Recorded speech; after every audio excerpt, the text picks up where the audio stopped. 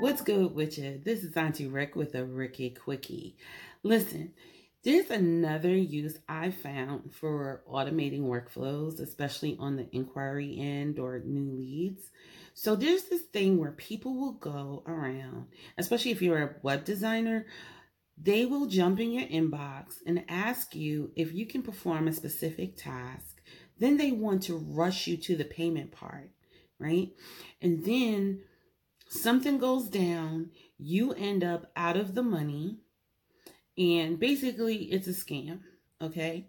It's very hard sometimes to discern whether or not one of these calls or inquiries is a scam. But one way to protect yourself is through using your workflows and automations, right? Because what happens is someone makes an inquiry and asks if you can do X, Y, and Z, right? Now, I received an email recently that addressed me by my company name. It wasn't even written correctly. Um, they asked us very specific for a very specific task using something from a different type. Now, I am very particular in the themes that I use in building websites. So it's not something I would have done using what they wanted to, what they asked me if I would use, right?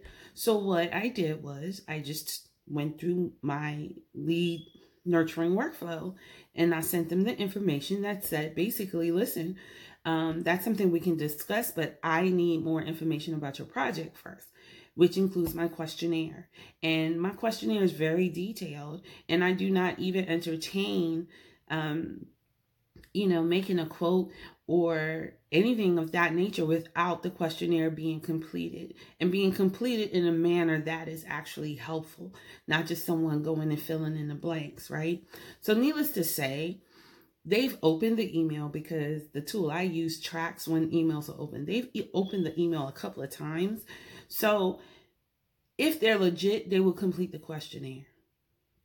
If they're not legit, I've made it so hard to work, to work the scam. So 9 times out of 10, if they're not legit, they're not going to complete it. But that's just one way of using your workflow and automation to help protect yourself from scammers.